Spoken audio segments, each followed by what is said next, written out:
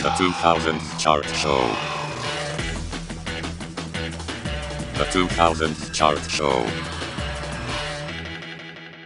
Hello and welcome to the 2000s Chart Show, the podcast where every week we are reliving the UK Top 40 from 20 years ago. I am Samuel Spencer, a journalist and a pop fan of such magnitude that some call me the Pied Piper of Billie Piper. Sadly, our queen Billie Piper is not on this week's chart, but we have some big tunes from The Darkness, the Yeah Yeah Yeahs, Clear, Delta Goodrem and Evanescence, all of which will be trying to stop the Black Eyed Peas from having their fourth week at the top of the UK Top 40.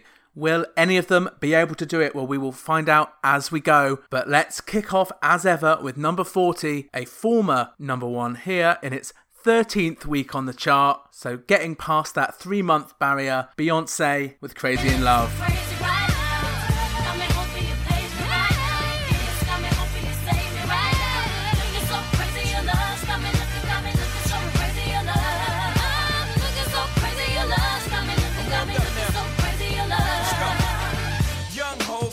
When the flow is loco, young B and the ROC.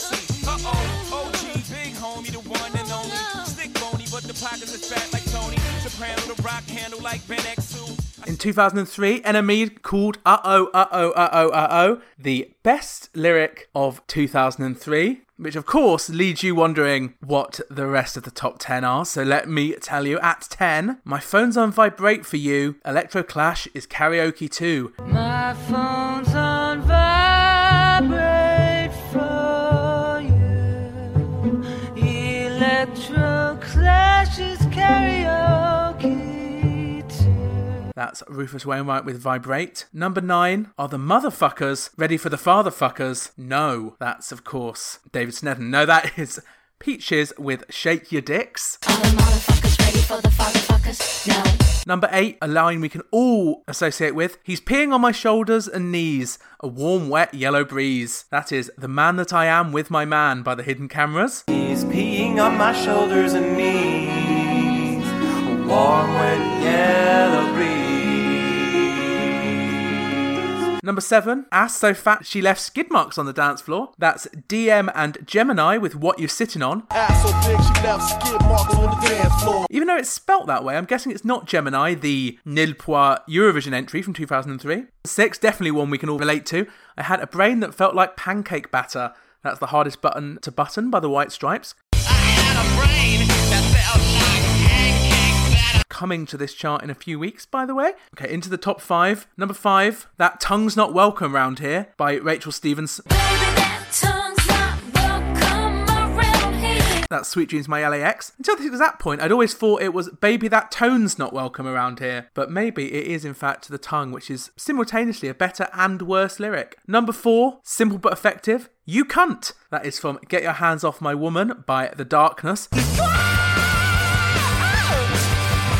whose breakthrough song, I Believe in a Thing Called Love, is going to be on this week's chart. Number 3, we've talked about it in the past, a classic lyric, I Love You Like a Fat Kid Love Cake. That is from 21 Questions by 50 Cent. I love you like a fat kid love cake. And just behind Beyonce in the list of NME's best lyrics of 2003, my favourite chat-up line from Electric Six's Gay Bar. I've got something to put in you. And I've got something to put into your ears. Yep.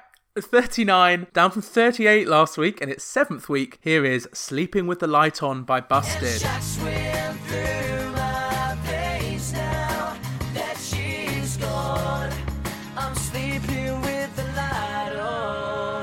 She's engaged, but to her best friend, no one's to blame.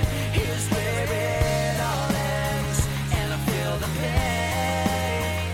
'Cause I'm without her, I feel the pain. Just say busted, guys. I've started using a sleep mask, and it has made my sleeping problems much better. So whatever you're doing, sleeping with the light on, snap out of it. There you go. Come for the 2000s pop music. Stay for the sleep tips. And stay for number 38. Down from 28 in its 5th week, Abs featuring Nodisha with Miss Perfect.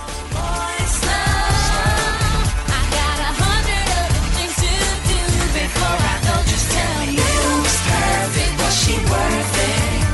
A dangerous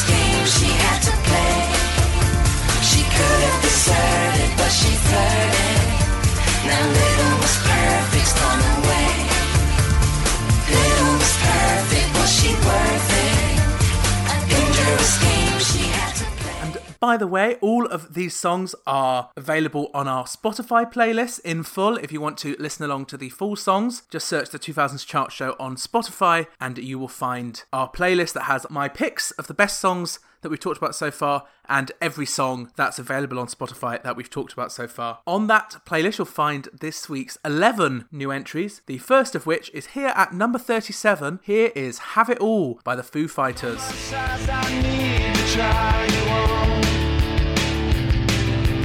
Someone in between the right and wrong. Through everything, you kept your wings apart. Through everything, you stayed the same old heart. And when I've had enough, she drains me. Dave Grohl of the Foo Fighters said of this song, "This is basically just a song with a cool up-tempo groove and the chorus blows up into these really big and sweeping three-part harmonies and the end is the most fucking rock thing we could possibly figure out. The end starts exploding until it's so fucking chaotic and then it just stops on a dime." That's actually a description of every one of my relationships as well. So that is Have It All, the fourth single released from the Foo Fighters album One by One. But it's actually, this week, it's the B-side of Have It All by the Foo Fighters I'm more interested in, because that features Foo Fighters' take on Prince's Purple Rain classic, Darling Nikki. And your name on the dotted line, the lights went out, and Nikki started to grind.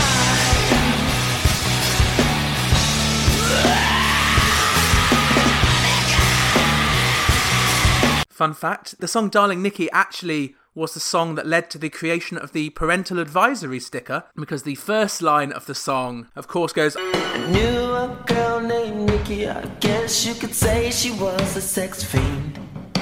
I met her in a hotel lobby, masturbating with a magazine. That's actually how I made all of my friends, but one person who didn't like that lyric was Tipper Gore, the wife of American presidential candidate Al Gore, who heard her daughter Karenna listening to that song and was so horrified that she started a crusade against swearing in songs that led to the creation of the explicit sticker. That was in 1985. And now, 18 years later, the Foo Fighters are doing their tribute to the song. Basically, for each of the 4 singles from One by One, each of the different Foo Fighters members chose a song to cover, and this is Dave Grohl's pick. But it was actually a slightly controversial pick for him because it led to him entering into a small feud with Prince, everyone's favourite pissy bitch. So as you can see, this song is at number 37 in the UK charts, but in the US charts, it was actually blocked from being released as a single by Prince, who had a long-held objection to people covering his songs. Basically, in typical pissy bitch Prince form, he was so annoyed of people constantly assuming that Nothing Compares to You was a Sinead O'Connor song, rather than one that he wrote, that he then set against anyone ever covering his songs. I don't mind fans singing the songs. My problem is when the industry covers the music.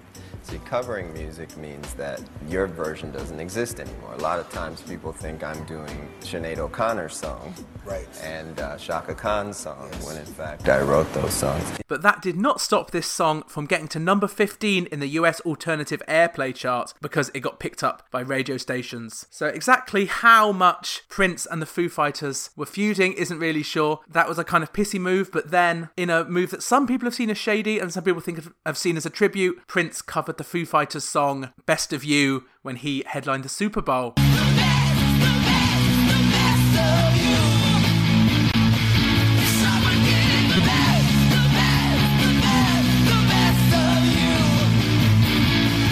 And according to Dave Grohl, they also once jammed together, although it didn't seem like the most friendly of sessions. Me and like 20 of my friends got a party bus and went down to the Forum, and so we were hammered when we got there. So like before the show, then we went upstairs to the club and someone said, hey, he really wants to meet you. I'm like, okay. And then they said he's gonna call you up to jam. And I was way too drunk to get up and jam with Prince. So I'm like, no, I don't want to do that. So afterwards, we met, and I said, well, when do you want to jam, man? And he said, how about Friday? I said, okay. And he said, I'll call you. So I waited all week with my phone, just, Prince is gonna call, Prince is gonna call. And of course, he never called. So someone said, just go down there. And I got down there to sound check. There was no one there, it was an empty room. And I walked out into the middle of the arena, and he sees me and he goes, what are you doing here? And I said, oh, I thought we were gonna jam, Prince, you know. And he goes, you want to jam? I said, sure. So we get out. He said, you want to play drums or guitar? I said, I'll play drums. And so I sat down at this drum set, and we started playing Whole Lotta Love by Led Zeppelin. And it was, I swear to God, it was the most amazing experience of my entire life. Wow. And by the way, Best of You, just look ahead at the chart, is the Foo Fighters' next single, which will go on to be their highest charting song in the UK. Exactly how high it charts, you're going to have to stay listening to find out. But for now, we'll talk about Have It All, which apparently, according to Song Meanings, is a song that follows the common theme of One by One being tortured in love. Grohl's girlfriend is irresistible, but she's not healthy for him. He knows she's using him, but he doesn't care. Could be about all of those pop stars who are using us gays to buy multiple formats of each disc to G up their chart numbers, not mentioning anyone in particular, and moving swiftly on to number 36 in its third week on the chart, down from 26 last week. Here is Numb by Linkin Park. Just caught in the undertow. I've become so numb, I can't feel you there. Become so tired, so much more aware. I'm becoming this. All I want to do is be more like me and be less like you. Can't you see that you're smothering me, holding too tight?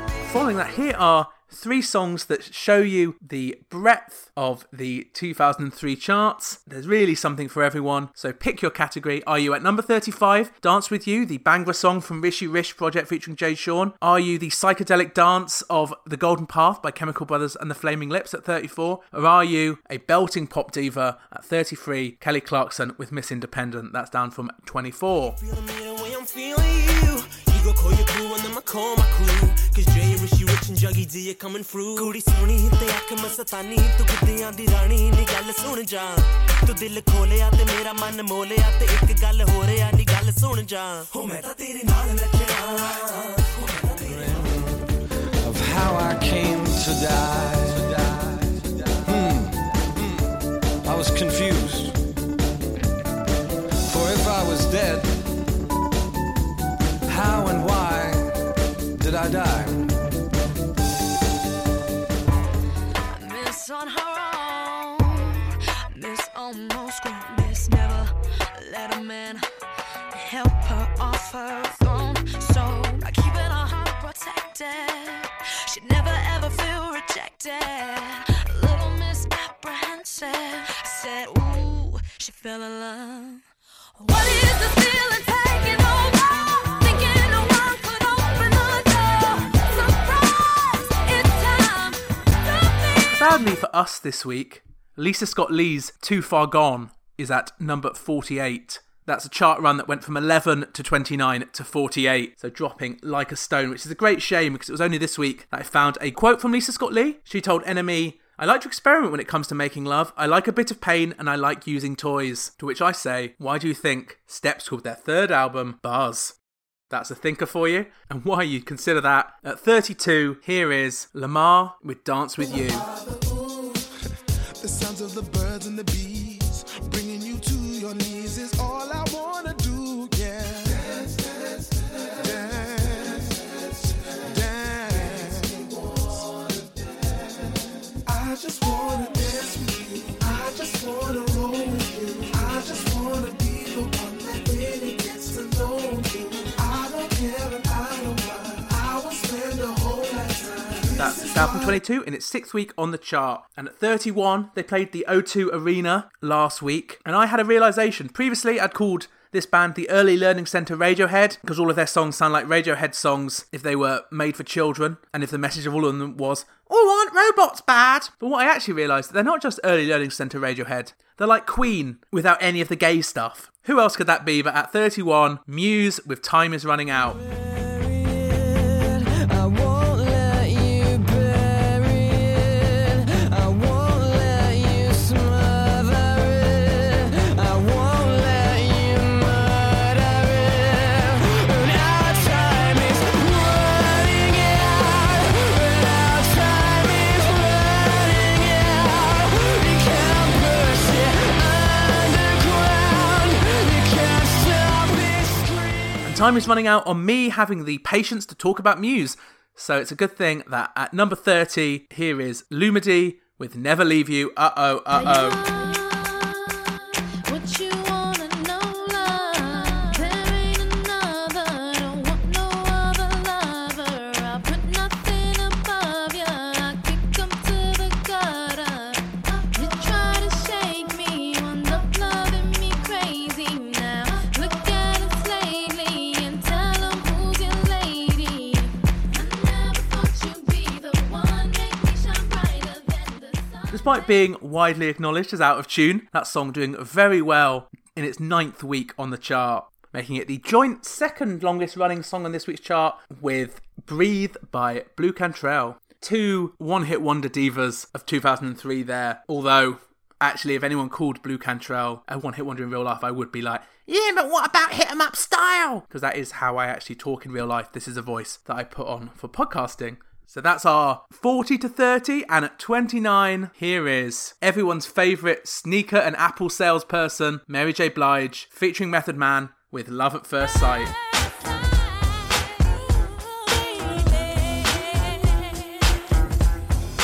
You walk away and I missed you. Visions of wanting to kiss you. How could this be if I don't really know you? Oh, baby, could it be?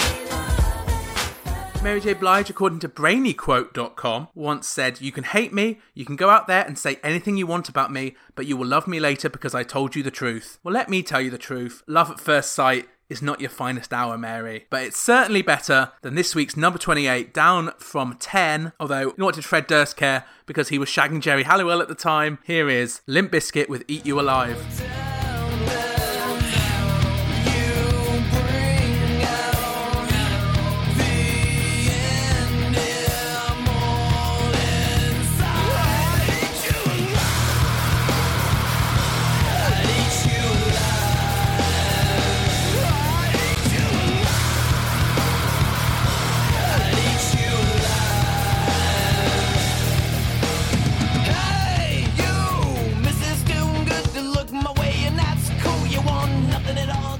Apparently, when they were dating, Jerry told the press that they called themselves the new Fred and Ginger, which props to Jerry Halliwell. Not someone I consider being that funny, but that's some top-notch humour there. Previously to dating Jerry, Fred Durst had been married from 1990 to 1993, and he's since been married 3 times. He was married to Esther Nazaroff for 3 months in 2009, and then some other woman from 2012 to 2019, and another woman after that. What do we know about her? She's much younger than him and not a Spice Girl. So really, what else is there to say? Well, what there is to say is that at 27, now from 21 in its 5th week, is Like Glue by Sean Paul. What them want do? Still I got to stick to my girls like glue, and I might not play number 2. All I know this time it is getting jet. Need a lot of cheese up in my head. Got a lot of dental in my bed to run that relay. So how can they want big up them chests? But they don't know that to go for they are rated as the best. I wouldn't they love it's the sound of all this. When I get up in I got your only girls with your requests. Just give me the girl them. Yo, in every minute I'm Sean with Paul, it. by the way, is married to 40-year-old Jamaican VJ Jodie Stewart. They've been married for 10 years and have 2 children. In case you're wondering what it's like to date Sean Paul, Vice magazine said, as it turns out, Sean Paul is a man who orders apple juice from the bar because he hasn't drank for a year. One of Sean Paul's favourite songwriters is Kurt Cobain.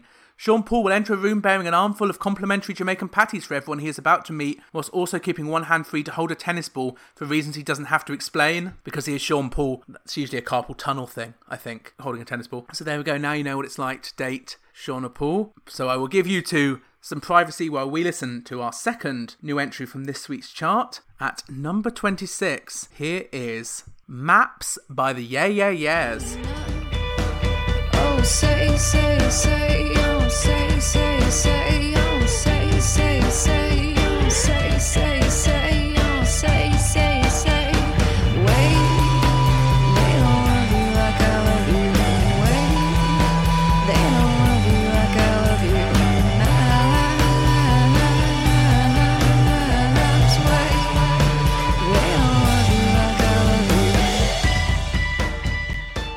NME called this the #1 indie wedding song of all time, which is quite rude, to be honest, because, you know, you think you're special and then you find out that that is a very obvious pick, because this was, in fact, my first wedding song. So I guess I'm basic in a kind of indie way, which I'll take. So yeah, it's a very important song to me, even if it is actually a song of quiet desperation. People have said that the word MAPS stands for an acronym My Angus Please Stay, which was a plea to her then boyfriend Angus Andrew from the band Liars. He incidentally wrote a reply song to this called The Other Side of Mount Heart Attack, which was my other wedding song. So yeah, I know that you're expecting my wedding song to have been something like Day and Night by Billie Piper, but sorry to disappoint. And I'm pleased to say that my marriage is doing a little bit better than the relationship between, the Yeah Yeah Yeahs Karen O and her boyfriend Angus. In the video for Maps, we see Karen O delivering a few Sinead O'Connor-like tears. And I say Sinead O'Connor-like because, just like in Nothing Compares to You, these are real tears apparently. Karen O said of it, she said, "My boyfriend at the time was supposed to come to the shoot. He was 3 hours late and I was just about to leave for tour.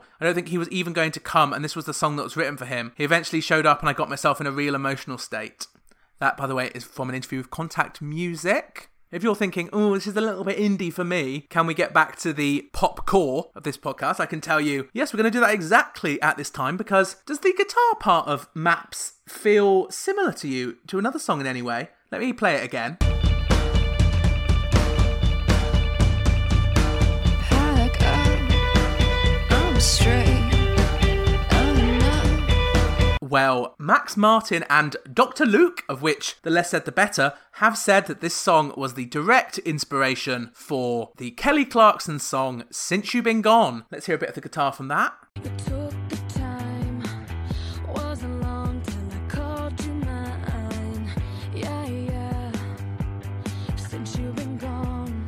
They basically have said that they were listening to the song while driving around, but found themselves frustrated by the fact that Maps doesn't have a huge anthemic chorus. And so they were like, wouldn't this song be completely amazing if it had a massive chorus? And so they gave it one, and history was made. Although Karen O was not best pleased about what they had done. She said of Kelly Clarkson to Vulture magazine, "She freaks me out." And she said that having the song replicated in Since You've Been Gone was, quote, like being bitten by a poisonous varmint. So I don't think we'll be seeing her popping up on the Kelly Clarkson show anytime soon. She then followed on with a little bit of the most specific mid-2000s era shade that she could possibly give. She says of Kelly Clarkson ripping off Maps, "Ah well, if it wasn't her, it just would have been Ashley Simpson." Now, I love Karen O, but we're going to have to agree to disagree on Ashley Simpson, because she did, after all, release La La, and that made me want to la la, so always have a place in my heart. You make me wanna lie. But it's not just the music of Maps that has been stolen by bigger artists. You may also recognise the chorus line, "They don't love you like I love you," from the song Hold Up by Beyonce. Hold up, they don't love you like I love you. It's quite a confusing path that led from the Yeah Yeah Yeahs song to the Beyonce song. I'll let Ezra Koenig from Vampire Weekend, who co-wrote Hold Up, explain it in his own inimitable fashion. So then I didn't really have anything though, so I thought back to that tweet, which all it says is, "Hold up, they don't love you like I love you." Well, so that's a good song. The hook of Maps. Wait, they don't love you like I love you. Wait, they don't love you like I love you. So anyway, I don't know why I wrote that tweet. I just maybe I just thought back in 2011, I was like, what if it was more like, "Hold up, they don't love you like I love you." I don't know. Because I like, in songs, it's like, "Hold up." Okay. And there's like a pause. "Hold up, they don't love you like I love you." Hold up. Hey, yeah, maybe that's what I was thinking. It was, "Hold up, they don't love you like I don't know what I was So you thinking. change it from wait to hold up. Yeah, not really any clearer after that.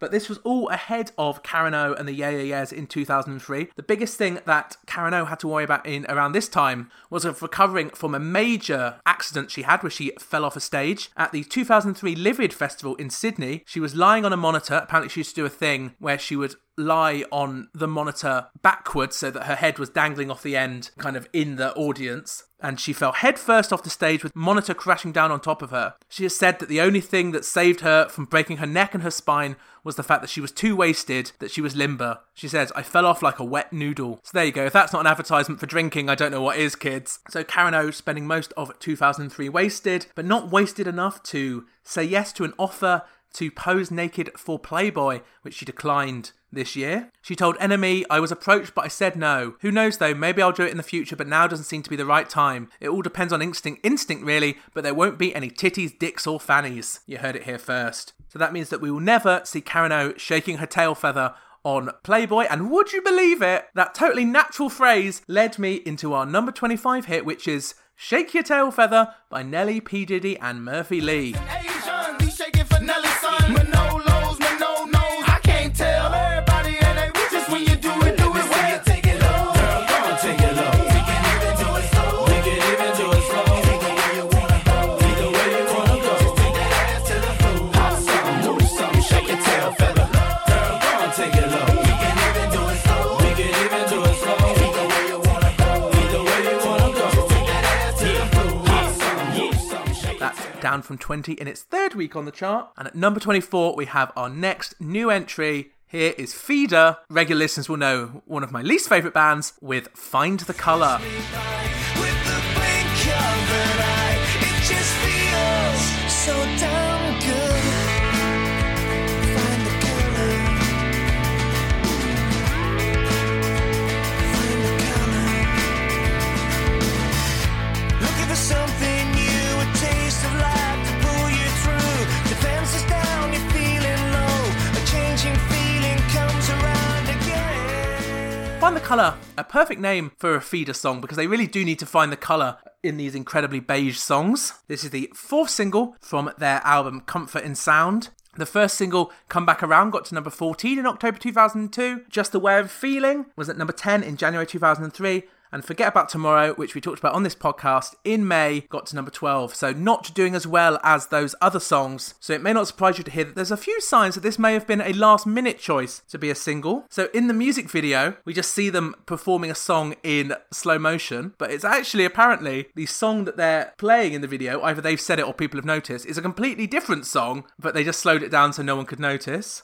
Also, apparently the album sleeve notes for Comfort in Sound featured a special cartoon for 4 of the songs, 3 of which were released as a single. So then they assumed that the 4th one would be the song that had the cartoon, but no, it was this song instead. So maybe a last minute change there. Or, and this is my theory, no one could tell the difference between 2 different Feeder songs. So they just actually accidentally released the wrong one. This is hard for me to say. Feeder were at the forefront of something in 2003 because that song that had that cartoon was a song called Comfort in Sound, the title track from the album, and it was eventually released as a download on the Feeder website, and then it was added to the Radio 1 B-list. Sorry, B-list, you say?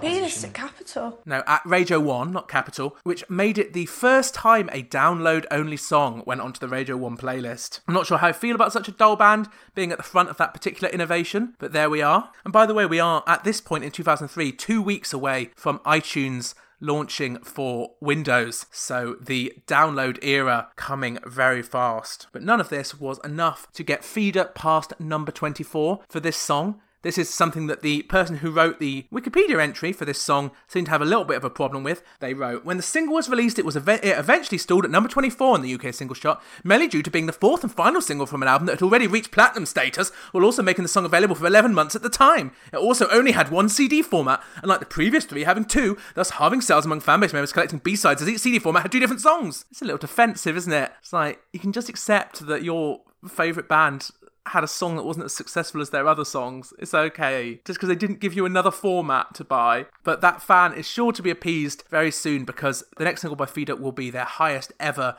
chart placement, so you can look forward to when we talk about that in April 2025. Mark your calendars. But for now, Feeder have one of their lowest chart placements with Find the Colour, and at 23, someone whose career is also a little bit past its prime at this point. In its 3rd week on the chart, down from 15, here is Sunshine by Gareth Gates. Come take a walk with me. We'll take our time as we watch our kids float away. This is a time when I don't even have to try. Hope this happens today. What you gonna do about it? What you gonna say when I say maybe it's just one of those days? What you gonna do today? You can see that I'm smiling. Our Our next artist at number 22 was responsible for saying the following quote, so see if you can guess who it is. This is their opinion on the Britney and Madonna kiss from the VMA Music Awards. If you're gonna do it, do it. I would have killed to see some tongue. Lick her face, something. That's hot lesbian action. Who else could say something so tedious and try-hard heterosexual than Justin Timberlake at number 22, down from 13 with Senorita. Seen those bright brown eyes with tears coming down. So he said to himself, She deserves a crown, but where is it now? Mama, listen, Senorita, I feel for you. You deal with things that you don't have to.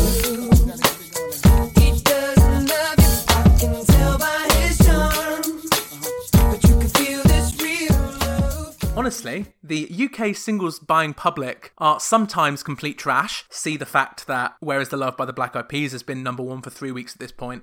But the fact that they only let Senorita get to number 13 and Justin Timberlake's then McDonald's tie-in single I'm Loving It get to number 79 is the sign of definitely some sort of taste. Although it only got to number 25 in the US, so actually they even had even more taste than us by hating Senorita. So a little bit of a flop for Justin there. But before we move on from Justin, we have, from Smash Hits, a fun quiz for you. This is, how well do you know Justin? This is simply, they will ask you questions and you can guess an answer and we can all learn together about Justin Timberlake. Number 1. What is his tattoo and where is it? It's a guardian angel figure carrying his mum's initials between his shoulder blades. Blur. Number 2. What age was he when he had his first on-screen snog? Okay, the answer to that is 11. To which I would say, I'm not sure I should be using the word snog there. Smash Hits, just a little bit of sub-editing. Number 3, who is his all-time hero? The answer is Michael Jackson. Again, don't forget last week, I think he said that Michael Jackson would be his dream sleepover guest. Again, blur. Number 4, what does he always wear? And apparently the answer is a pendant in the shape of a chessboard knight. And quite why he did that has not made it onto the internet, so can't give you any more information there. When shopping, number 5, what is Justin Timberlake's favourite purchase? According to Smash Hits, it's trainers. Although I think I once heard a rumour that Justin Timberlake can only wear underwear once and has to buy new pairs every day. So I guess also he likes to buy a panty or two. Number 6, what does Justin always do before sitting down to eat? Apparently he prays. And number 7, how many tattoos has Justin got? 5 apparently. In 2003. As of 2023, he has 7 tattoos now. He has a cross on his left arm. He has that guardian angel. Then he has this counts as 3 tattoos, but I think it's one big one. It has an NSYNC Flames motif, the initials JRT, and a It's Gonna Be Me marionette. That's all part of the same NSYNC thing that he's got on his ankle. Although, honestly, I can't think of anything more disgusting than getting your own initials tattooed. And he has an astral band on his right calf, which consists of the Aquarius sign, which is my star sign, and I hate that it's on Justin Timberlake's right calf. And he also has a Chinese symbol on his right ankle that apparently means music, because as we know, music does make the people come together. And what we all can come together as listeners of this podcast is the very exciting moment that we have at number 21. My favourite thing that we have on this podcast is when we get either a flop boy band or a flop girl band. This time it's a flop girl band. Here they are at number 21, a new entry for Clear with Download It. The air can't fail, cause I'm hotter than hell. The rest is secrets I can't tell.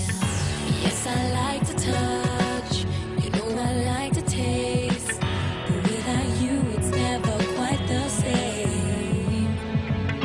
Boy, it ain't no use. One thing for a girl to do. Download it, gotta shoot that song for me.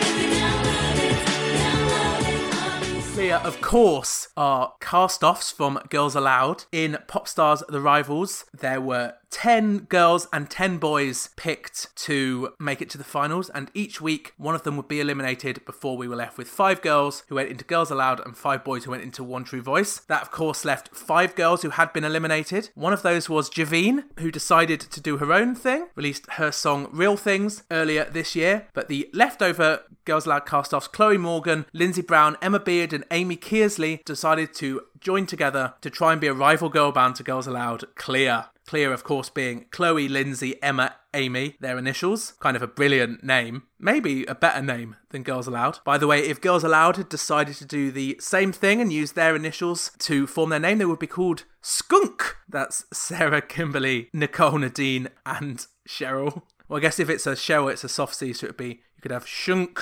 which is a great name, and they really should have gone for it. And actually, weirdly, for some reason, and I actually have very rarely seen this, it has on the Wikipedia page for Download It by Clear exactly how many copies it sold. Now, you usually get this if a song got to number 1, we know how many copies it sold, but you don't usually get it for songs lower down the chart, which is very interesting because it shows the disparity between how many copies it takes to get to number 1 and how many copies it takes to get to number 21. So I won't reveal who this week's number 1 is, but I will say they have sold 70,000 copies of their song, whereas Download It by Clear sold 12,050 copies in the UK. So not amazing, even though I do kind of like this song, and it will remain Clear's highest charting song. Their next 2 songs are going to chart at 23 and 35. They may not have been a great success, but they are a fascinating example of kind of what a career is like on the fringes of pop stardom. Obviously, there are a very tiny percentage of pop stars will make enough money in their lives that they're kind of set for life. And will have a long career. Your Robbie Williamses, your Britneys, your Madonnas, your whatever. Then you've got a level of like people who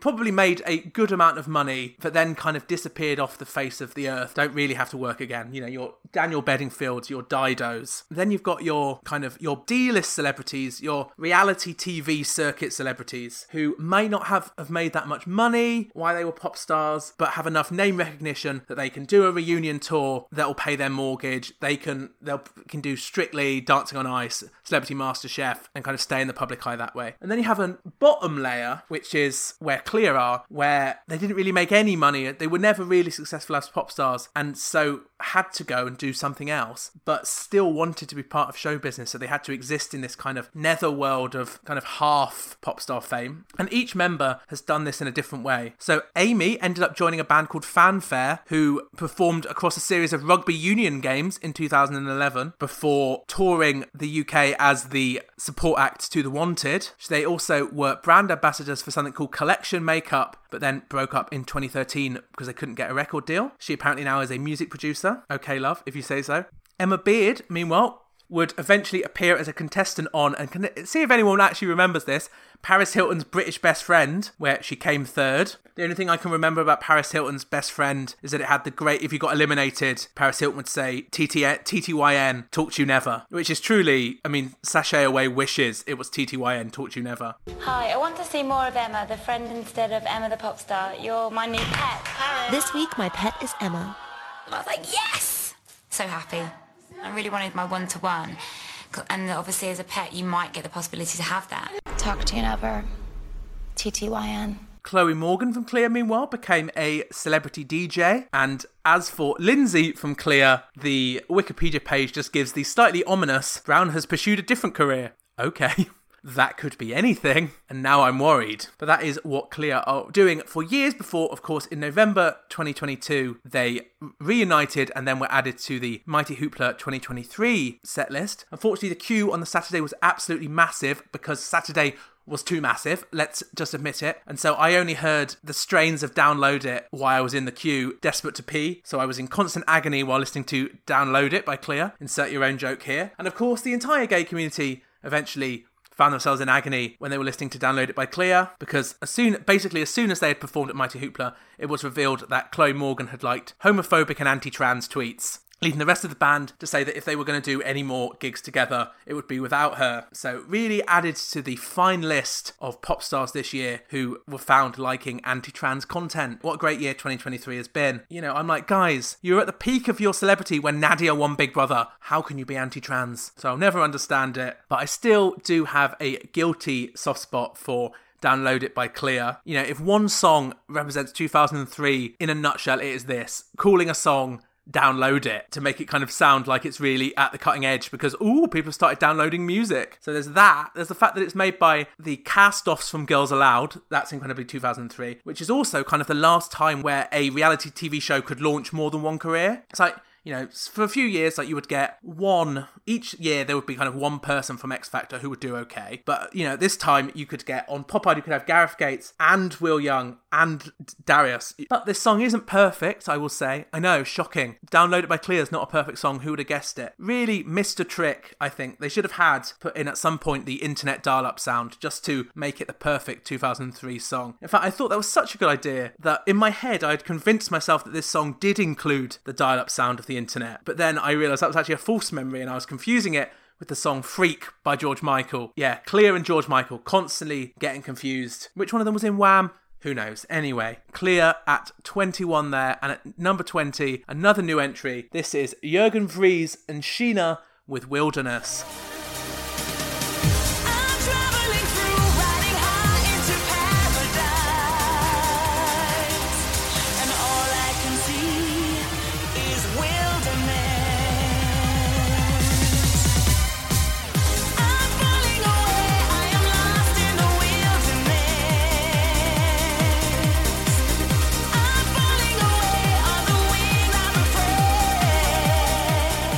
Good, now we've made it through the wilderness. Yeah, by the way, I'm warning you, I'm 2 weeks away from this point from seeing Madonna at the O2, so I will be talking more and more about Madonna, so just get ready for those references to come piling in. But for now, I will restrain myself and talk about Jürgen Vries and Sheena. Only this week I learnt, I think when we talk about these trance and dance acts from the mid-2000s, and you see a German name, you're like, yes, of course, another German trance DJ. Most, 90% of these people that we talk about are German, Belgian, Austrian. So Jürgen Vries, yeah, of course that's a real person's name, but it's not! Dance music was so dominated by continental European producers at this point that a British guy gave himself the name Jürgen Vries just to be taken seriously. Whereas in reality, Jürgen Vries is a British producer called Darren Tate, who, if you've been listening to the show since the very beginning, is the same Darren Tate who did the Project DT8, which we talked about right at the very beginning. But as Jürgen Vries and as DT8 and as multiple other names, Darren Tate has had 12 UK top 40s, and this song is his follow-up to his biggest ever song, a song that I think really was pretty good until Fly on the Wings of Love came along and ate its lunch in terms of quality. He got a number 3 hit earlier in 2003 with Brave New World, his collaboration with Charlotte Church.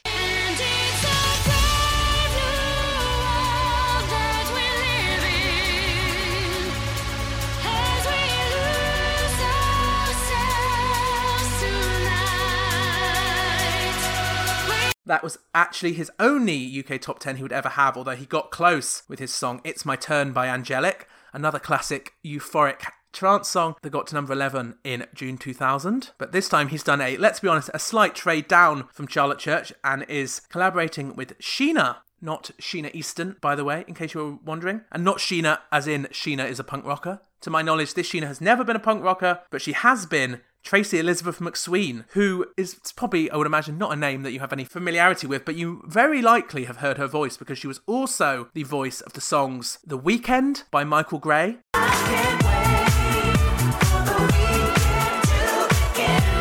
And the song Stupid Disco by Junior Jack, which was a song that we actually talked about last week, if you remember. The Weekend got to number 7, by the way. Although, Sheena, I don't want to tell you that I know more about your own career than you do, but I found Sheena's official bio, in which she says her breakthrough hit was Michael Gray's The Weekend, which peaked at number 7 on the UK singles chart. And I was like, no. No, Sheena, you had a number 4 hit in 1996 with JX's There's Nothing I Won't Do. So don't you dare sell yourself short, Sheena. Be proud of your 1996 hit that I've honestly never heard of. We're getting a real glimpse of the British dance music world, I think, over the last few weeks. It's really just the same 5 people, just they use all the same singers, they all collaborate with each other, very incestuous and insular. And one of those people is Sheena, who may be wasting her talents a little bit because she is classically trained. She studied at the Royal Academy of Music and graduated with honours with a classical musical theatre and commercial music performance diploma. So she really could be doing much more than singing, I can't wait for the weekend to begin. Although, I mean, to be fair, she did sing it better than that.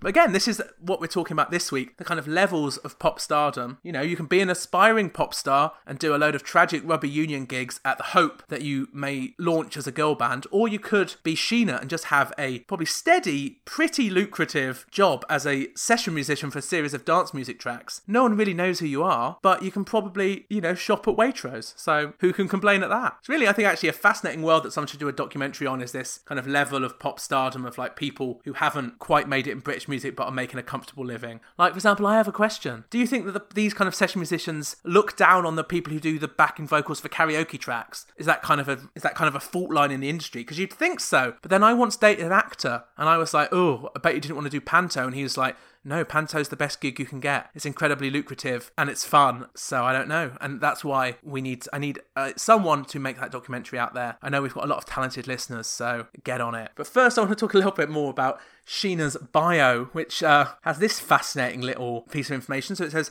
she's the only woman in the world to have portrayed Whitney Houston 3 times on 3 different TV documentaries. Quite the achievement. The last one being the disturbingly titled Autopsy: Bobby Christina's Last Hours. I don't think if I was involved in that, I would be shouting from the rooftops that I played Whitney Houston. And apparently, whenever she wrote this bio, she was trying to launch a new show entitled The Simply Whitney Experience. Just Googling that now to see if she ever managed it. Yes, she did. Incredible. Here's a clip of her playing Whitney Houston. And I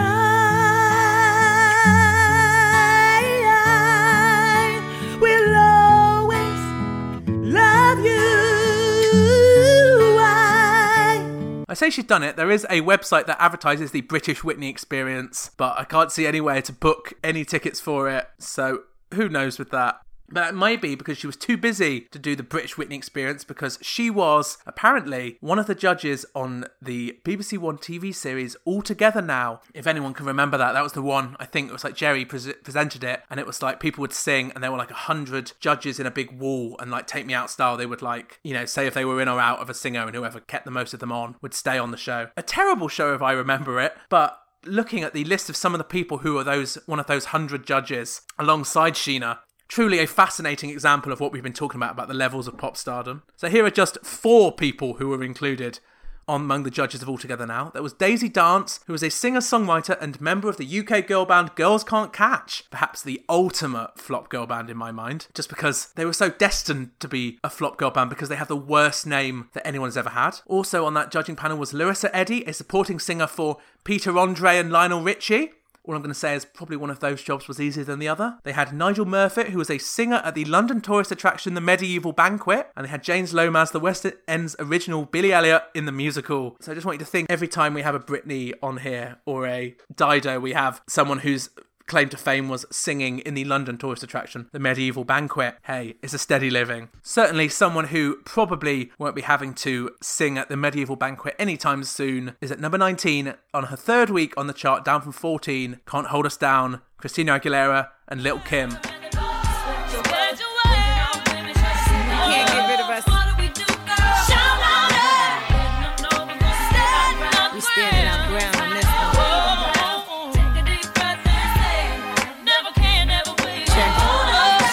Here's something I just can't understand. If a guy have 3 girls, then he's the man. He could even give us some head and sex or raw. If a girl do the same, then she's a whore. But the table's about to turn. That brings us firmly into the top 20 and time to look at what we have coming up, trying to beat Black Eyed Peas at number 1. So some of the bigger releases of this week. So of the remaining releases, I say there's about 3 or 4 that have a chance of beating Black Eyed Peas and stopping them from getting their 4th week at the chart. One of those, can't quite believe I'm saying this, is Elvis Presley. Despite at this point having been dead for 26 years, he is back with the song Rubberneckin'. A Little Less Conversation, his last release, of course, was a huge number 1 in 2002, which we can discuss soon. And this is Paul Oakenfold trying to continue that trend of dance remixes of Elvis songs, doing well with his version of a obscure Elvis track. At this point, Elvis already has the most number 1s of any artist in the UK, so it remains to be seen whether he'll be adding another one to his list tonight. But certainly trying to stop him will be Evanescence with their song Going Under.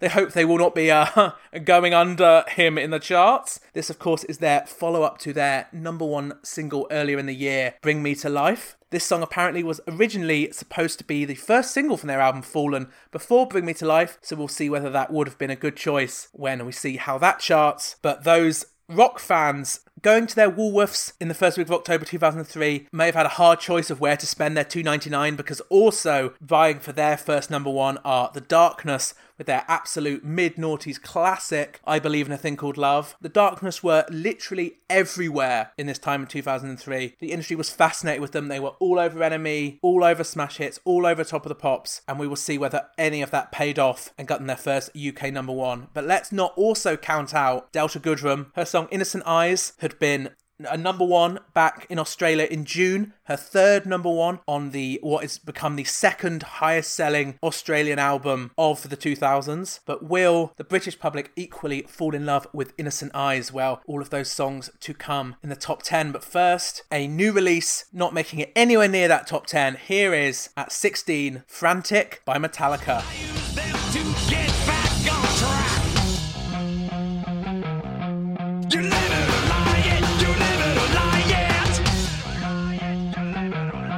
My lifestyle determines my death style. My lifestyle determines my death style.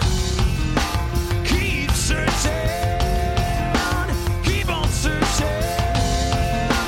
This search goes on. It's, of course, their second single from their album Saint Anger, the album that Pitchfork gave a 0.8, and that's out of 10. Go back to the last time we talked about Metallica to hear more from that review. But this is the lead track from that album, track 1, a song that is, like most songs on this album, about the lead singer James Hetfield's alcohol problem. Previous to recording this album, he had spent many months in rehab, and what he seemed to have got from that was a lot of bad cliches, because these lyrics for the song Frantic are full of them. The chorus, for example, begins with "My lifestyle determines my death style," which a lot of people online, Metallica fans, have kind of given highfalutin explanations for what it means. They're like, oh, it's a really profound explanation of how if you live by the sword, you die by the sword. And you're like, I guess so, but what it's really saying is, if you drink like a fish, you'll probably die of cirrhosis of the liver. Like, that is what he's saying. It's my lifestyle as an alcoholic determines my death style of dying of alcoholism. But it's not the lyrics that most Metallica fans had a problem with when it came to Frantic. It was the drum sound, which the website metalsucks.net memorably described as sounds like a cross between a trash can, a wind-up toy, and the drummer's butthole. I'm not an expert on anal percussion, but I would have thought a bumhole would have been quite a nice kind of soft acoustic sound, which is kind of going against what the other two things are saying, which is kind of a metallic tinny sound. Unless, of course, I'm mistaken and Lars Ulrich from Metallica does have a titanium anus, in which case the metaphor works, but otherwise not so sure about that one. By the way, Lars Ulrich's Titanium Anus, great name for a band. I'll let anyone who wants to have that. So apart from having to navigate having a titanium anus, 2003 was a tough time for Metallica. Their lead singer was in and out of rehab, and Lars Ulrich, of course, was the guy who made every teenager across the world hate him for taking on Napster, for letting people illegally download his music. But that wasn't the worst crime that Metallica was aligning itself to, because of course it's a 2000s chart show. We have to talk about the war on terror eventually, and Metallica were used by the guards in Iraq. The songs of Metallica were used by the US to psychologically break Iraqi captives held in Baghdad during the Iraq War. Apparently among the songs that they would use were Metallica songs by Slayer, as well as songs from Sesame Street and Barney. Quite the playlist. In 2017, James Hetfield from Metallica said, the CIA using his songs to break terrorism suspects? We've tortured people with it for a long time, a lot longer than the CIA. Yeah, always a good look to laugh about the torture of innocence, I think. He continued, I've got nothing to say about that really. I'm honoured my country is using something to help us stay safe, if they are. But then again, once the music is out, I don't have control over that. Just like how someone's giving it away online. They're using it to do what they do. Yes, that's right. Link this to your war against Napster. That's definitely not incredibly tasteless. Lars Ulrich may have been one of the enemies of 2003, but in 2009 he was a bit more level-headed about the CIA using their music. He says, all seems so bizarre and so strange that Metallica's music, which generally sort of facilitates bringing people together, is used in these bizarre circumstances. It's certainly not something that we in any way advocate or condone. So yeah, he's definitely not happy if you use Metallica's music to interrogate prisoners, especially if you've illegally downloaded it. If you bought Metallica's music legally and used it to interrogate prisoners, morally neutral to Lars Ulrich, but don't you dare go on LimeWire, download it, and then use it to torture an Iraqi prisoner because he'll be furious. So you've been warned there. And quite disturbingly, we go from breaking Iraqi prisoners to Broken Silence, which is this week's number 15, down from 9. Here is the So Sonic Crew. Learning the game, I send a prayer for their pain. Stand here, watching it walk around, how it always keeps me down. Is it supposed to be like this, like this? We rise, ooh, to gain an edge in life. Someone always seems to try to come in the way. Is it supposed to be I come from a place where you can't tell what's round the corner. Going to jail or To be fair, enough of them were in prison at this point that they probably didn't have enough people to promote the song, so it means that it's quickly falling out of the chart. Ahead of it, at number 14 this week, is the UD Project with Summer Jam, a new entry. And I must warn you, before I play this song, it has some of the most obnoxious use of a whistle that you will ever hear in a song.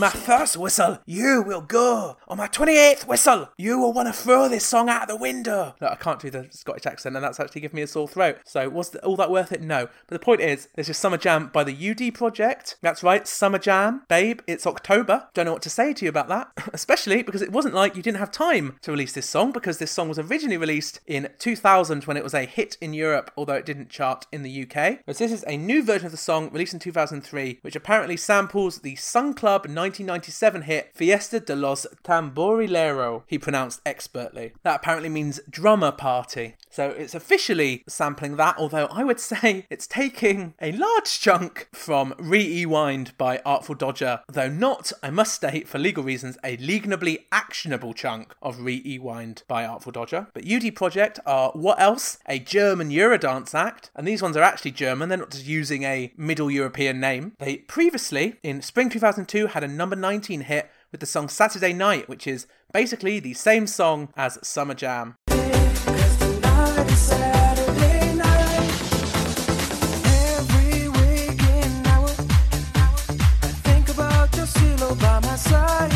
And just as I've started playing Summer Jam, I've seen that this weekend is going to be 26 degrees, and I hate that so much that I can't even talk about the idea of a Summer Jam anymore, and so I must move on and take you to our top 10. So let's break down. Here is what is at 13 to 11. At 13, a former number 1, Are You Ready for Love by Elton John. That's down from 11.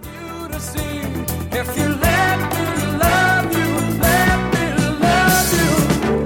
Are you ready? Are you ready for love?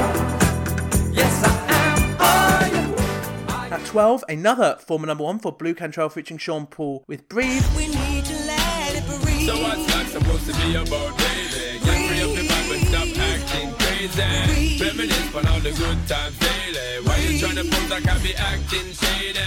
You're only lonely when you're... And at 11, Hey Whatever by Westlife. That's down from 4.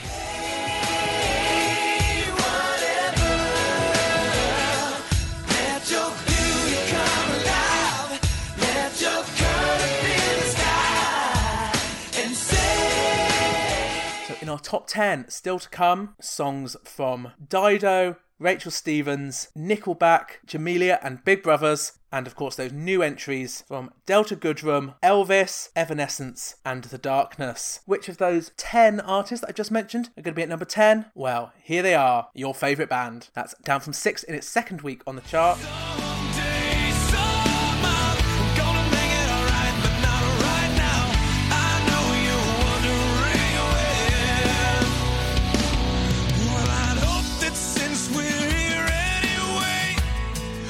Could end up saying things we've always needed to say, so we could end up staying. Now the story's played out like this, just like a paper. Here's a quote from Chad Kroeger to give you a taste of Nickelback. I put my own dick in my mouth. I was 14 and much more flexible at the time. It was soft and required a lot of pulling. I really wanted that case of beer. There we go, wise words. And now, at number 9, the first of our new entries in the top 10. This is Innocent Eyes by Delta Goodrem. And the only thing that you wanted to do was show your mom that you could play the piano.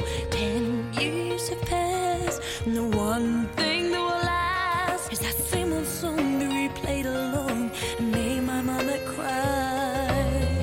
I miss those days and I miss those ways when I got lost in fantasies in a cartoon land of mysteries in a place you won't go on.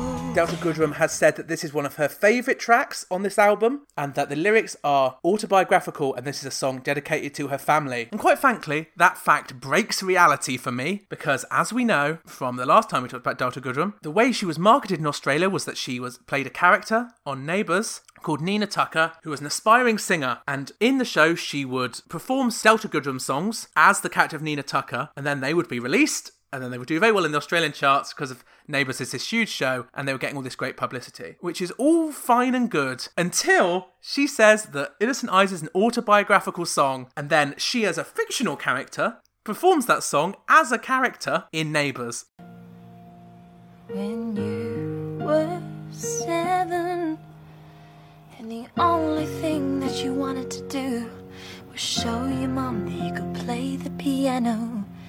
So does that mean that in the reality of Neighbours, this is Nina Tucker writing a song about the life of a fictional woman called Delta Goodrem, who she doesn't know and doesn't exist? Or is this autobiographical for Nina Tucker, who is actually a separate person from Delta Goodrem? None of this is clear and is truly the height of postmodernism. Derrida who? Derrida, more like Delta, okay? That was a postmodernism joke. Do you want to hear the most 2003 sentence that was ever uttered? Here it is from the Innocent Eyes Wikipedia. The second CD of Innocent Eyes featured remixes of Lost Without You, a free Delta Goodrem phone logo, and a choice of ringtones between Born to Try, Lost Without You, and Innocent Eyes. Here, by the way, is what Innocent Eyes sounds like as a ringtone.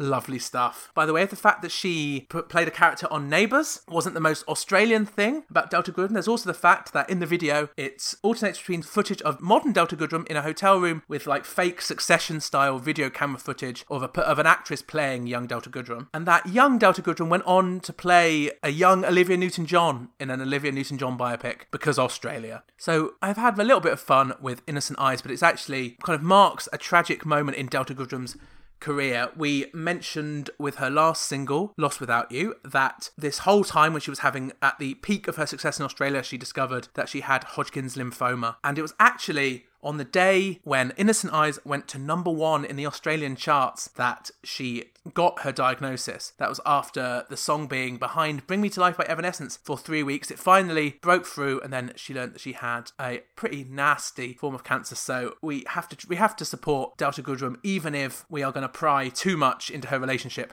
with Brian McFadden when that kicks off next year. And it's funny that she was behind Evanescence for 3 weeks with Bring Me to Life by Evanescence in Australia, because on the UK charts now she is behind Evanescence again with their follow-up to Bring Me to Life. This is at 8, a new entry, Going Under.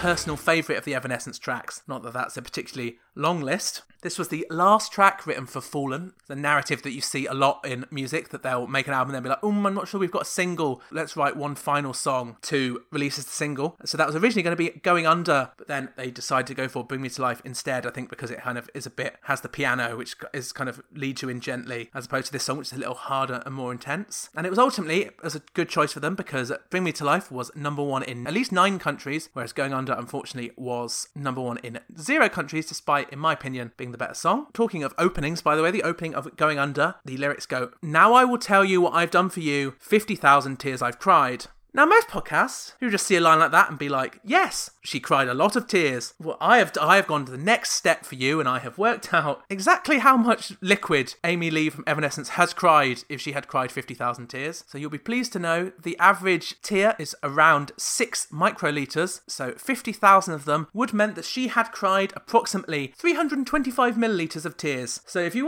can picture that as a Coke can full of tears, that is how many tears Amy Lee cries in the song Going Under by Evanescence. If we ever do a pub quiz, that's sure to be a question. Amy Lee said of this song and this line, most of it is inspired by a relationship. I never want to see his name or see him again. It was verbal and physical abuse, but like a lot of women in that situation, I spent my time protecting him and persuading people that everything was okay. That was from an interview with Blender, by the way, in which she also opens up about her lead guitarist of the band, Ben Moody, leaving Evanescence, which happened in October 2003. I think we talked about it briefly when Bring Me to Life was number 1. Definitely no love lost between the two of them. She says in this interview, do you know what I did this morning? I was writing a check as part of Ben's settlement for quitting the band. He's gone for good. We can all breathe again. Ben leaving was a very good moment. We got to the point where the band was really unhealthy. I can't explain because I don't yet totally understand it myself, but Ben and I pretended that we were friends when really we were business partners. We didn't talk. We never stayed in the same bus. We weren't friends. We were friends when we met and I was 13 years old, but you don't expect that to survive until you're 22. And Ben Moody declined to comment to the Blender writer. So she's certainly opening up about the tense relationship there, but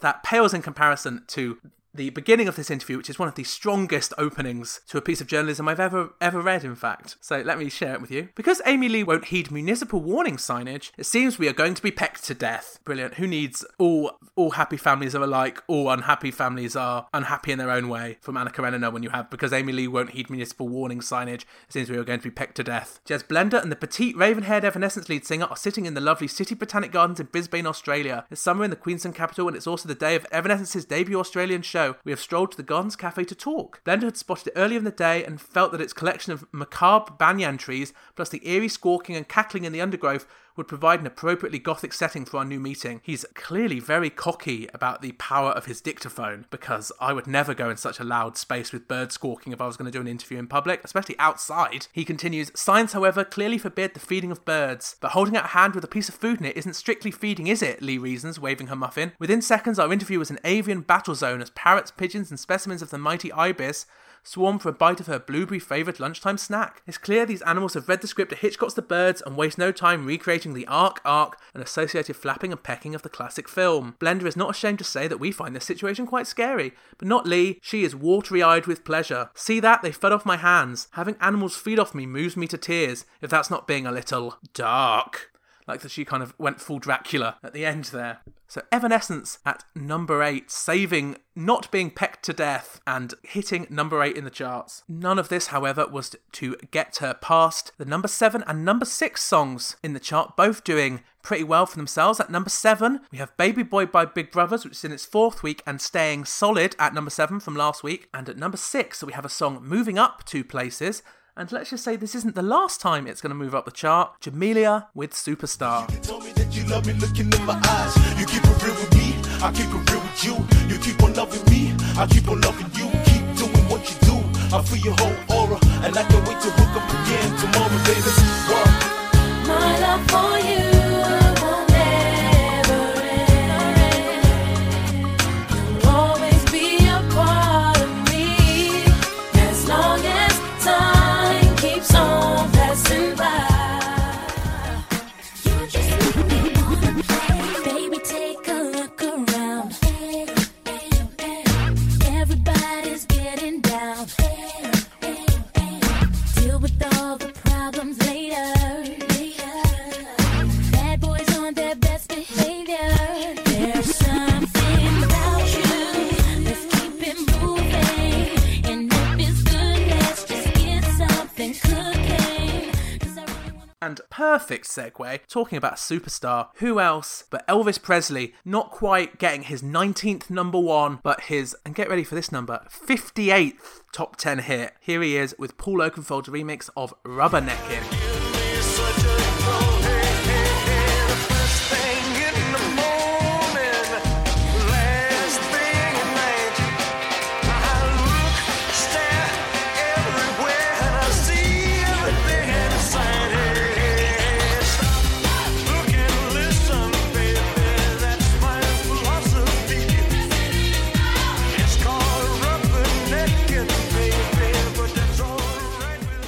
I love the UK Top 40 as much as anyone. It's the most successful experiment in democracy that the world has ever known, in my opinion. But it certainly does bring out a certain amount of cynicism in record labels. The same record labels, by the way, that force you to buy 2 Leanne Pinnock CDs, therefore doubling their physical sales and getting Leanne a top 10 that she probably didn't deserve. But let's not litigate that. Let's talk about the fact that the Elvis Presley estate here is clearly trying to replicate the success of the 2002 number one that was the JXL remix of A Little Less Conversation, which in 2002 was a number one in over 20 countries. So that song was first used in the Ocean's 11 soundtrack in 2001, and then used in Nike's 2002 World Cup campaign, which is when it catapulted into a number one spot around the world. A little less conversation, a little more action, please. All this aggravation ain't satisfaction in me.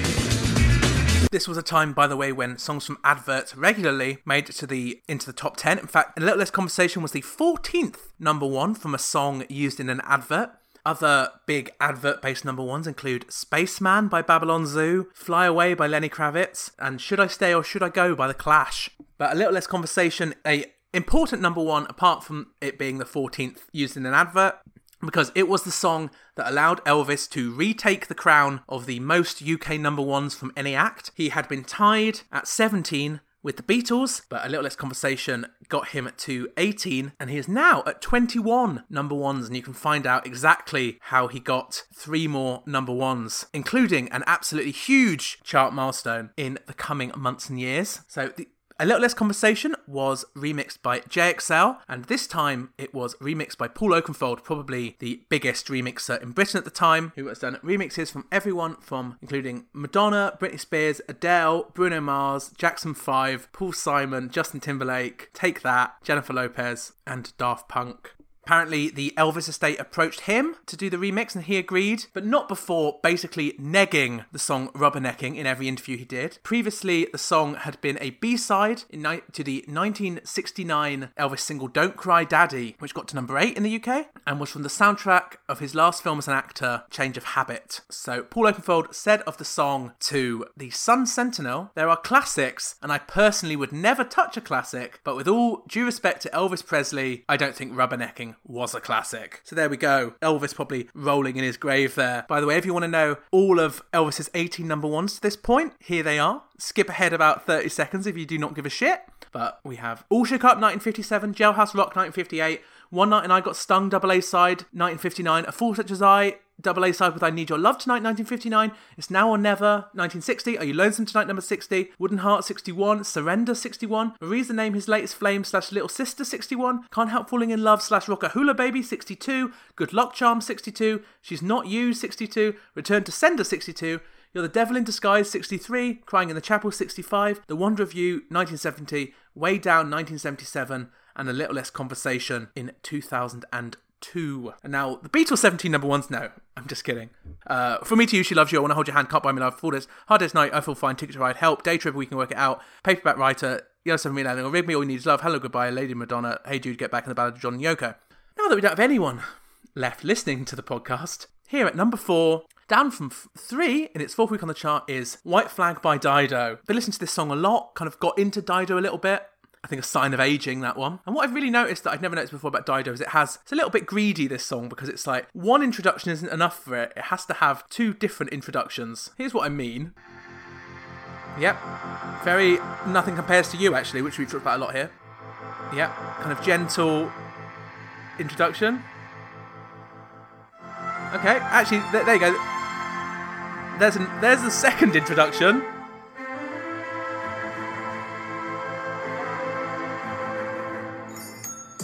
And then a third introduction. Wow. Greedy Dido there. She gonna put another one in? Oh no, okay, we're fine, there we go. Yeah, so actually 3 introductions in White Flag there. No wonder she had to surrender. She was so tired from all those introductions. Return to where we were. But I will go down with this shit, and I won't put my hands up and surrender. There will be no white flag above my door. I'm in love,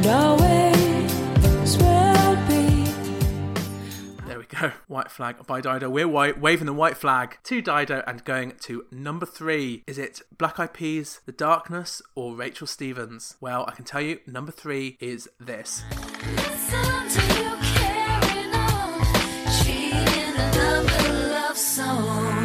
If I were in your shoes, I'd whisper before I shout.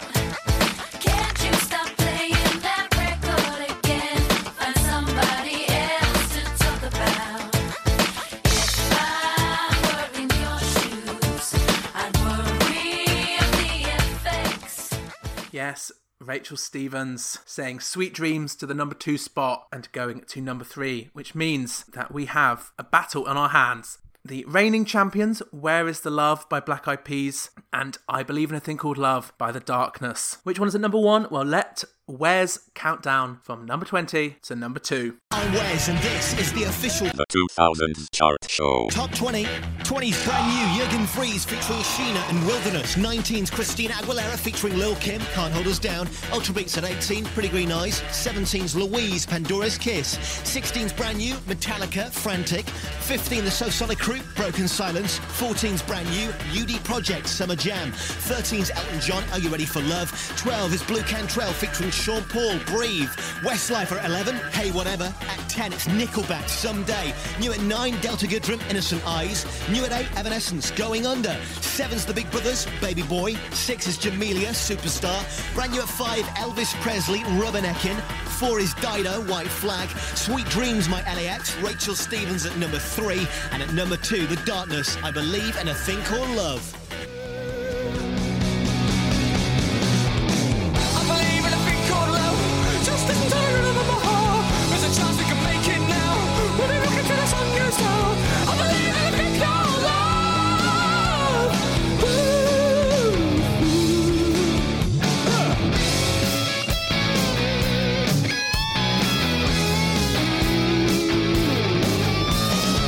I wanna kiss you every minute. Yes, another big new entry going in at number 2. Last week was Rachel Stevens. Now it is The Darkness, unable to topple The Darkness. That is the Black Eyed Peas from the top spot. Yes, I Believe in a Thing Called Love, a classic of 2003 and the subject of one of the finest Guardian How I Made columns. If you haven't read the How I Made column, by the way, I really recommend it. Every week they interview 2 people who were involved in the making of a classic bit of culture. It might be Back to the Future or Big Brother or The Apprentice was a good one, but the ones about music are always particularly good. I think a few weeks ago we talked about the amazing one for Cheeky Song Touch My Bum by the Cheeky Girls, but the Darkness one is just as good. Here is what Dan Hawkins, the guitarist of The Darkness, said of I Believe a Thing Called Love, and this is the first line of the piece. I can't remember who said it, but we were having a conversation along the lines of, why don't we just write the stupidest song ever? I expect us all to feel embarrassed playing it, but everyone was singing along to the chorus the second time it came around. We looked at each other and thought, this is it, it's staying. It was like, oh fuck, it's staying. And then Justin Hawkins, the flamboyant, shall we say, lead singer of The Darkness, said, the ridiculous things that The Darkness do are tempered by Dan's actual good taste. For me to be turned on, it's got to have something in it that makes him go, you can't do that. So it's this exact balance between sincere and tacky that made The Darkness so good when they were good. On the tackier end of things, this piece also revealed that they recorded the vocals for I Believe in a Thing Called Love on 9/11. I think I may have taken a break from recording I Believe in a Thing Called Love on that day, but studio time's expensive, so, I can't judge, I guess. And it was enough to get them to number 2, as was, I think, there was so much, both kind of serious and silly press around The Darkness. People really wanted this band to do well, and I think it's because they were fun and silly in a time where a lot of serious rock music in Britain was exactly that. Very serious, very bland, very middle of the road. Here's a band that comes along saying, we make catchy tunes, we're dressed in lycra, we've got crazy metal hair, it's okay to have fun again. But obviously no one knew exactly how seriously to take it, so you would get, in one hand, they'd get kind of mocking coverage from a broadsheet, but then on the other, they would get nominated for the 2003 Mercury Prize, losing out to Dizzy Rascal. But they really were kind of a gift to press. It's like, you're not going to get anything interesting out of interviewing Turin Breaks, but you'll get a great, if you interview The Darkness, you'll get a great factoid. Here's just a few that I've picked up from reading a few interviews with them. They celebrated their getting to number 1 with their own Permission to Land by unveiling their own customised racing car. They refused to go on stage at CD UK until they'd been supplied with brandy, and the band apparently started life as a Marillion tribute band. And if you don't know who Marillion are, don't bother searching them because they are dull goth rock from the 90s that will not enrich your life in any way. But it wasn't only Britain who were kind of in love with the darkness, however briefly. As of February 2012, they have sold 647,000 copies of I Believe in a Thing Called Love in the United States, which made it the second highest charting song from a UK band in 2003. What song is it behind, you ask? Unfortunately, it is Last Train Home by the Lost Prophets, of which that song is coming out very soon on this chart, and I cannot wait to not play it for you. Again, while you're not Googling Marillion, please do not Google why I'm not playing the Lost Prophets, because it is truly dark. I believe, as going back very swiftly to I Believe in a Thing Called Love, it is the second of the Darkness's 7 UK top 40s. Their previous debut single, Growing on Me, got to number 11 earlier in this year. We talked about it, and it gave them the 33rd biggest selling song of 2003 between Fly in the Wings of Love and Year 2000. So this is at number 2, and it remains to be seen whether they can ever reach the heights of number 2 again. Their next single that they're going to release is their Christmas song, Christmas Time, Don't Let the Bells End, kicking off maybe the best Christmas-themed chart battle of all time in 2003. So I'm very excited to talk about that with you in a few months. But for now, we've come to the end of another episode. Black Eyed Peas have sold 70,000 more copies of Where Is the Love, the song that will end up as the biggest selling single of 2003. So not a surprise that The Darkness was not able to beat it. So it's had a month on the top. Will any of next week's acts be able to beat it? I'm looking ahead, and we're looking at releases from Amy Stutt, Travis, and oh yes, my favourite, Turin Breaks. So I'm guessing no, but you can tune in next week to find out whether the Black Eyed Peas can make it 5 weeks at the top, which would give them the longest chart run of the year so far, so very exciting. You can tune in next week for that, however. In the meantime, please recommend us to any pop maniacs out there. Please give us positive reviews on all the social media apps. It only helps more people find the podcast and shares the mania ever wider, which is always great. Follow us on Twitter at 2000 Chart Show, at Instagram at the 2000 Chart Show. But for now, at number 1, here's Where Is the Love by the Black Eyed Peas. Have a great week. Let your soul gravitate to the love, y'all. People killing, people dying, children hurt and you hear them crying. And you practice what you preach and what you turn the other cheek. Father, Father, Father, help us, send some guidance from above. These people got me questioning, where is the love? Where is the love? Where is the love? Where is